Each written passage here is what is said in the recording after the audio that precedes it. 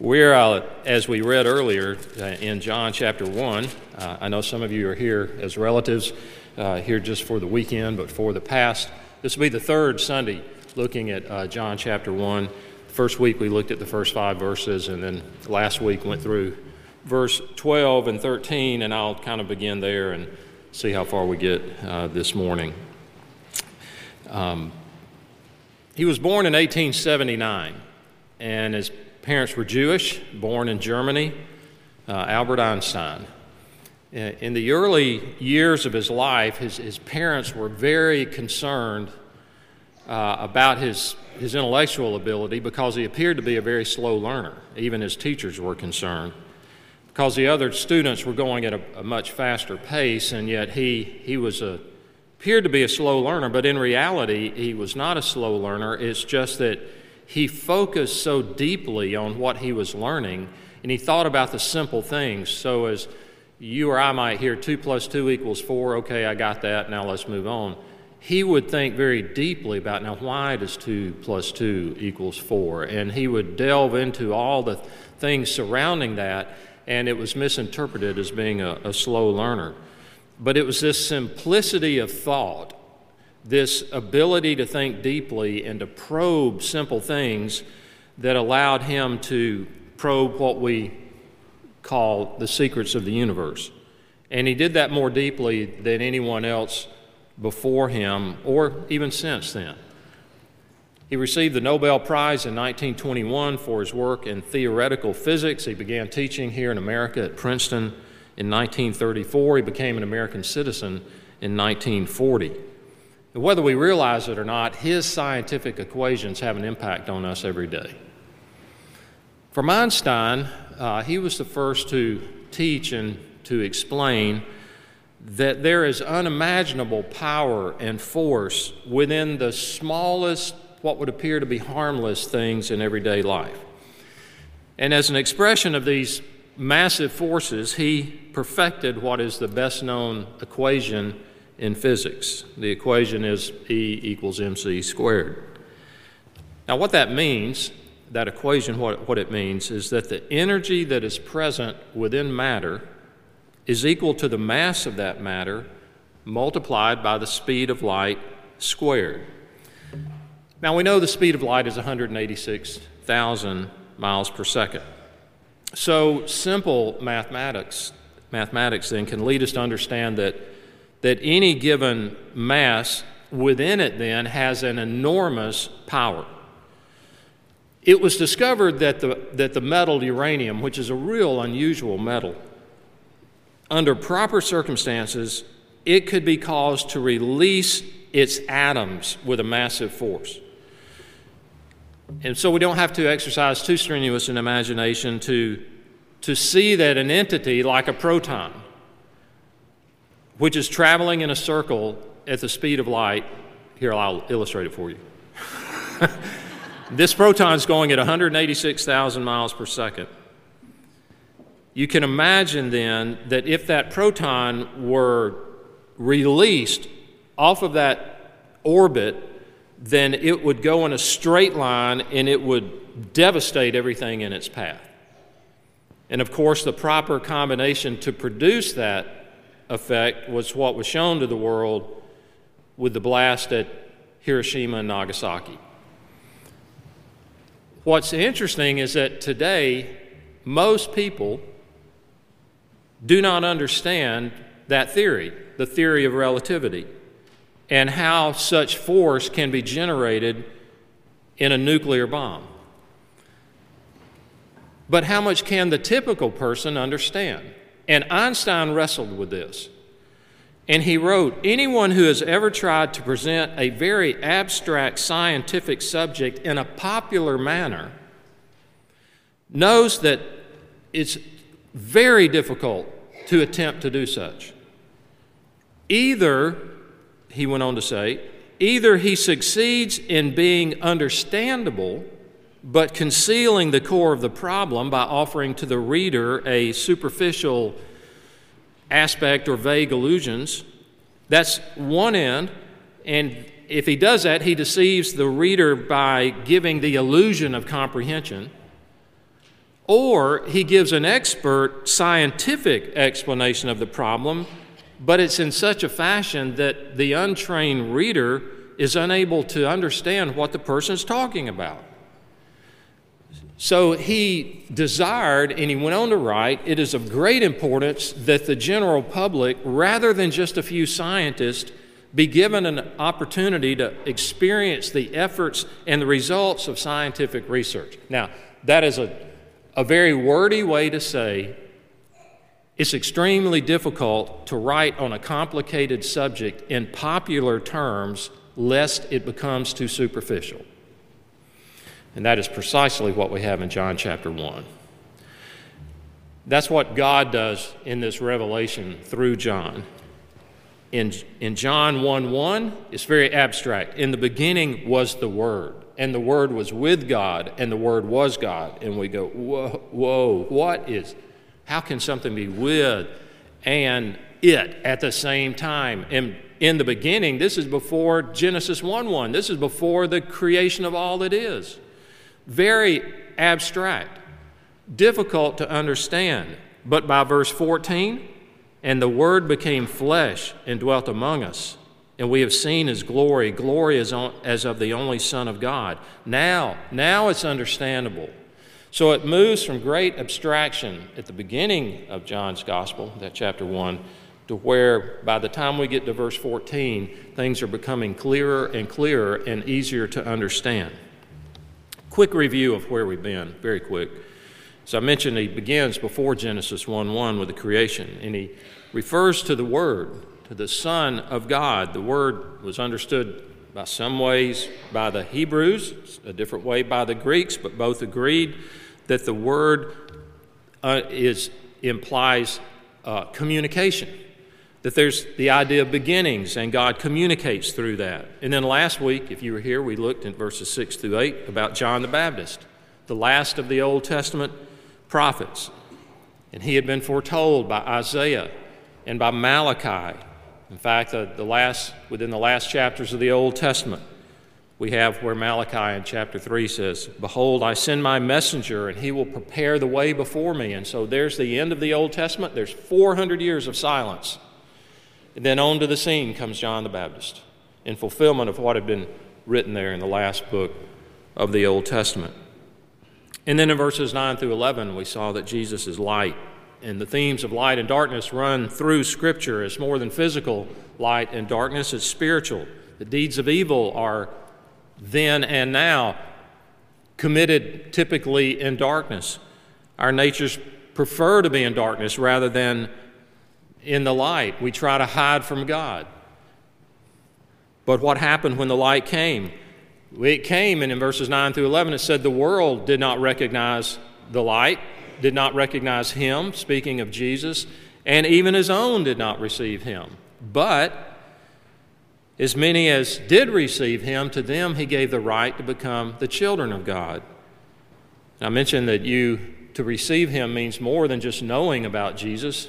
I mentioned having a gift, and you could know about the gift, and you could say, I believe it's real, I believe it's true, I believe that it's valuable, and I believe it's offered to me. But until you receive it, as it says in verse 12, it's not yours. And we can deceive ourselves thinking, well, I've received Christ, when really we just know about Him. And we've not truly received Him by putting our faith in Him as our Redeemer. And we kind of ended there, and so we come to verse 14, as I mentioned, where God moves from the abstract to the comprehensible. The Word became flesh, and that's the word we talk about, incarnation. Do you know what the word incarnation means? You know what I did the other day?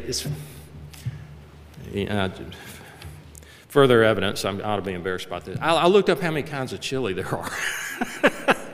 Now, there's a reason. I'm going to tell you why in a moment. Thankfully, Barb cooks. I'm not the one trying to do this, but I was looking at 12 different recipes for chili. And there's just on this one little paragraph, it said, well, there's white chicken chili, there's vegetarian chili, there's Cincinnati chili, famous. There's Texas chili, there's turkey chili, there's black bean chili, there's chili dogs. That was even part of that food group, chili dogs. But then, you know this, if you're walking through the store, chili con carne. Speak to me. What does that mean? With what? Meat, carne, meat, flesh, incarnation. He became a man. He became flesh. Now, next time you're walking through the grocery store and you see that on the label, I want you to think, oh, that's the incarnation. Christ became a man. That's what it's talking about in verse 14, carne. The Westminster Confession puts it this way: how did Christ, being the Son of God, become man? Christ, the Son of God, became man by taking to himself a true body, not a false body, not a phantom body, and a reasonable soul, being conceived by the power of the Holy Spirit in the womb of the Virgin Mary, of her substance and born of her, yet without sin. So in the incarnation, I don't remember who said this, but I wrote it down. In the incarnation, deity funneled itself down into humanity. That's what happened. And so in verse 14, the Word became flesh. It's just referring there to Christ incarnation. In every age, there are those who deny the deity of Jesus, but there are also those who deny the humanity of Jesus. They deny that he was truly human, that he was truly a man like we would see, flesh and blood, because he was not from eternity past.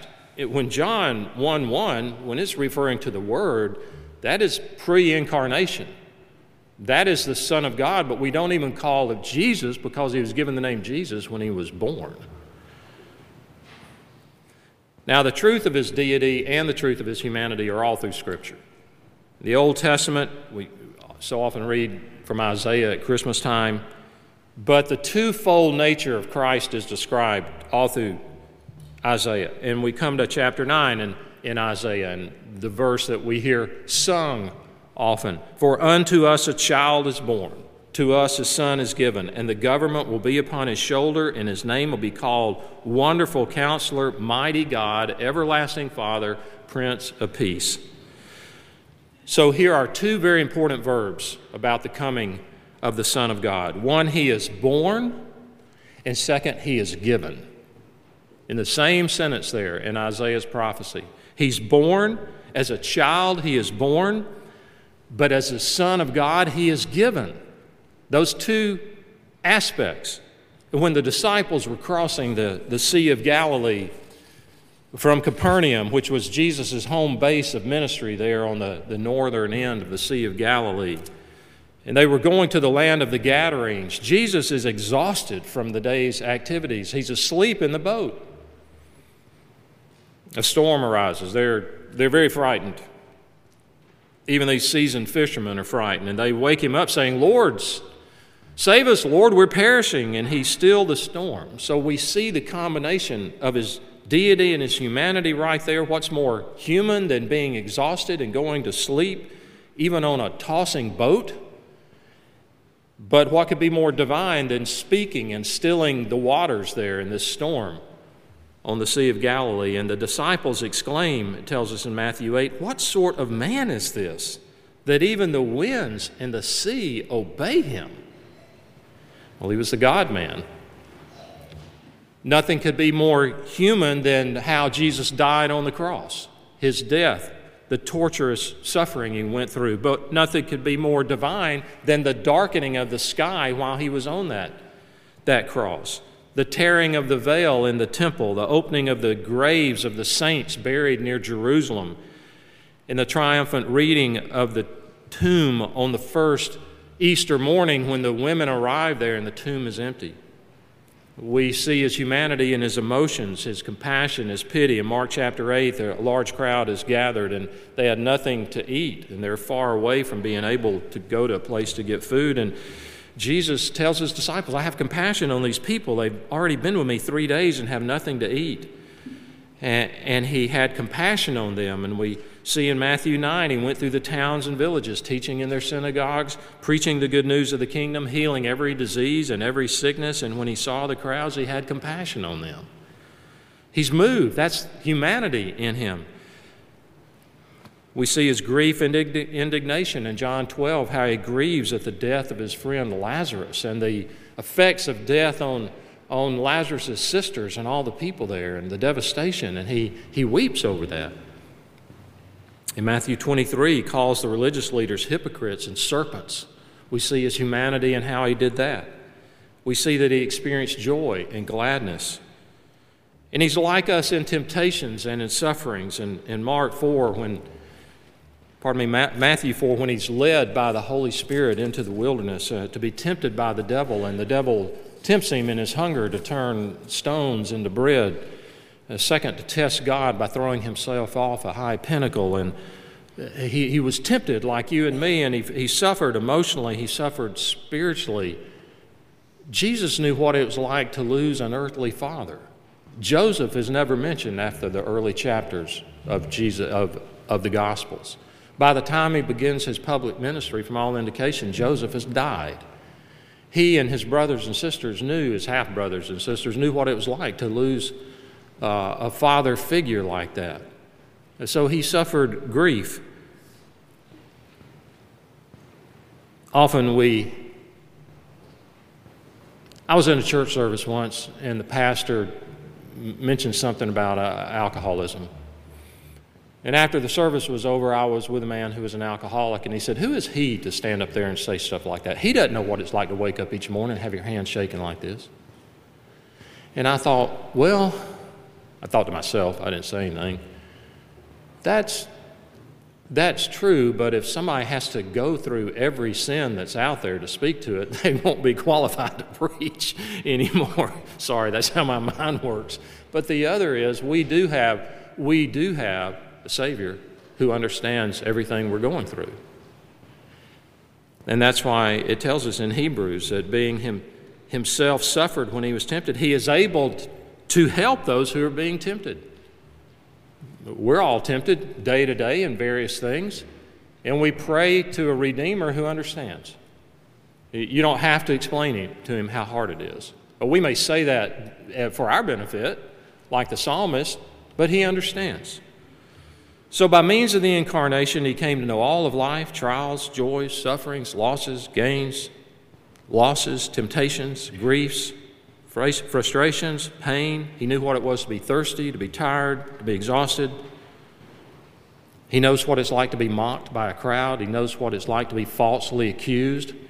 Isn't it hard when we're accused, but especially falsely accused, and the person accusing you knows it's false, and they still say that? He was an encouragement in prayer. Verse 14 said the Word became flesh, and it dwelt among us. This is a key term because it's also a term that can mean tabernacled, can literally mean he pitched his tent. The tabernacle of Israel, if you've studied that in Sunday school or seen drawings of it, if you've got a study Bible, you see the tabernacle. It was first there was a tent of meeting, and then there was the tabernacle, and it had very specific dimensions. It was like a tent set up, and there was certain decor and certain furniture for that. And then there was this a fabric wall, you might say, that rectangular shape that was around it. And here's what's interesting. You know where they were to set that up? When they were in the wilderness, where was the tabernacle set up? Kids, any small kids, can you speak to me? Do you remember where they were to put it? Anybody? In the middle. In the middle of the camp. The tent of meeting had been outside the camp, and that was where God's glory would shine. But the tabernacle was in the middle of the camp, so that God's people would know that he was there. That's the same concept here in verse 14, where it said he dwelt among us. The Word became flesh and dwelt among us. He tabernacled. He pitched his tent. So in the Old Testament, if they wanted to know about God, it was present at the tabernacle. But now it's in Christ himself. He came. And then in verse 17, John moves from that to talking about the law. It says, for the law was given through Moses, speaking there of the Ten Commandments, a lot of the case laws and specific things that flowed out of that. But the law was given through Moses. What's he mean by that? Well, Moses went up on Mount Sinai, and God had inscribed on stone tablets his word that revealed his will, and he gave that Jesus comes and he's the expression of God. We look at God's law and it shows us the character of God, that God wants to be worshiped in him only, to have no other gods before him, and so forth. That's shown through but then we come to the life of Christ and he shows us all about God. The meaning behind all of this is you and I matter to God. Again, I don't know who said it, but I wrote it down long ago. If God had wanted to communicate to cows, he would have become a cow. If he had wanted to communicate to ants, he would have become an ant. If God had wanted to communicate to dogs, he would have become a dog. But he wanted to communicate to human beings, so he became one of us, a human being. And so now we can look at Jesus and say, oh, that's how God wants me to live. That's what God is like. That he's not just some impersonal force in the sky or what we want him to be or make him to be, but he's specific. And the reason God wants us to know this is you matter to God. Your plans matter to God, your hopes, your dreams. And the one who knows you best loves you most. That ought to bring us comfort. The one who knows me the best, better than my wife, better than my kids, better than my closest friends, he loves me the most. I want to close with this. It's also something, this happened about the time Albert Einstein was born in the late 1870s. Dwight L. Moody was the Billy Graham of his day in the late 1800s. He would speak at large gatherings. He would preach. He was an evangelist. Here in America, he also went over to the UK. And he was accompanied by a very famous singer named Ira Sankey, I-R-A, unusual name, but Ira Sankey, who apparently had a wonderful voice. So one night, it was Christmas Eve. It was Christmas Eve in 1876, and Ira Sankey was on a steamboat traveling up the Delaware River. It was a cold night, but it was a bright light. The moon was out, and there were a lot of passengers on that boat, and some people recognized Ira Sankey and said, hey, let's get him to sing. So it's a quiet night on this boat going up, steaming up the river, and so they said, please, please sing. And he leaned against one of the big funnels on the boat, and he wanted to sing a Christmas carol. But somehow the words of another hymn that he had learned as a child overrode that decision, and so he sang, Savior like a shepherd lead us. Da, da, da, da, da, da, da, da, da. Well, everyone on the deck listened very intently as he sang this in his very gifted voice, but they also listened to the words of the hymn. The song ended, the crowd began to just go about on the deck, and a man steps forward and he says to Mr. Sankey, did you ever serve in the Union Army? And Sankey answered yes. And he said, I served in the spring of 1860. And the man said, do you remember if by any chance you were doing picket duty, fence duty on a bright moonlight lit night in 1862? And Sankey thought, and he said, yes, I did. I remember. And the man said, I did too, but I was in the Confederate Army. And when I saw you standing, leaning against that post here, and I heard you sing, it took my mind back to the night I saw you. I was hidden in the shadows with my musket away from the fence, and I saw you standing by a fence post. And I said, that fellow will never get away from here alive. And I raised my musket, and I took aim, completely hidden in the shadows. And then you walked into the full moonlight, and at the very instant I was about to pull the trigger, you started singing that song, Savior like a shepherd lead us. And I took my finger off the trigger, and I said, I'll wait until he finishes this song, and then I'll kill him. And you sang, and you reached the place where it says, we are thine, do thou befriend us, be the guardian of our way. And I began to think back to my childhood. And I thought about my mother. And she loved God. And she had sung that song to me many times when I was young, but she died all too soon, and otherwise I think my life would have been very different. And at the end of the song, I could not raise my musket again. And it was impossible for me to take aim, though you were standing right there in the bright moonlight, a perfect target. And then I thought of the Lord, and I looked at you, and I said, the Lord was able to save that man from certain death.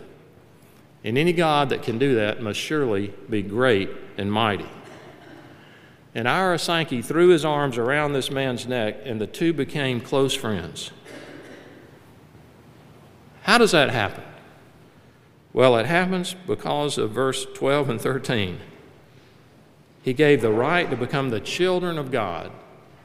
And so these men who had been enemies at one time, through Christ, now were brothers in Christ. You know, we're not just members of a church, we're members of a family. And so we're not just, well, that person, that man or woman is another church member, a fellow member. No, it's my brother or my sister. We're adopted into the family of God through Christ. Let's pray together. Our Father, we thank you for sending your Son, that he became a true man and lived a real life. And he now, when we are tempted, can understand. We're grateful that we can approach you through him. And even this very moment, he intercedes for us at your right hand. And we pray these things in Jesus' name. Amen.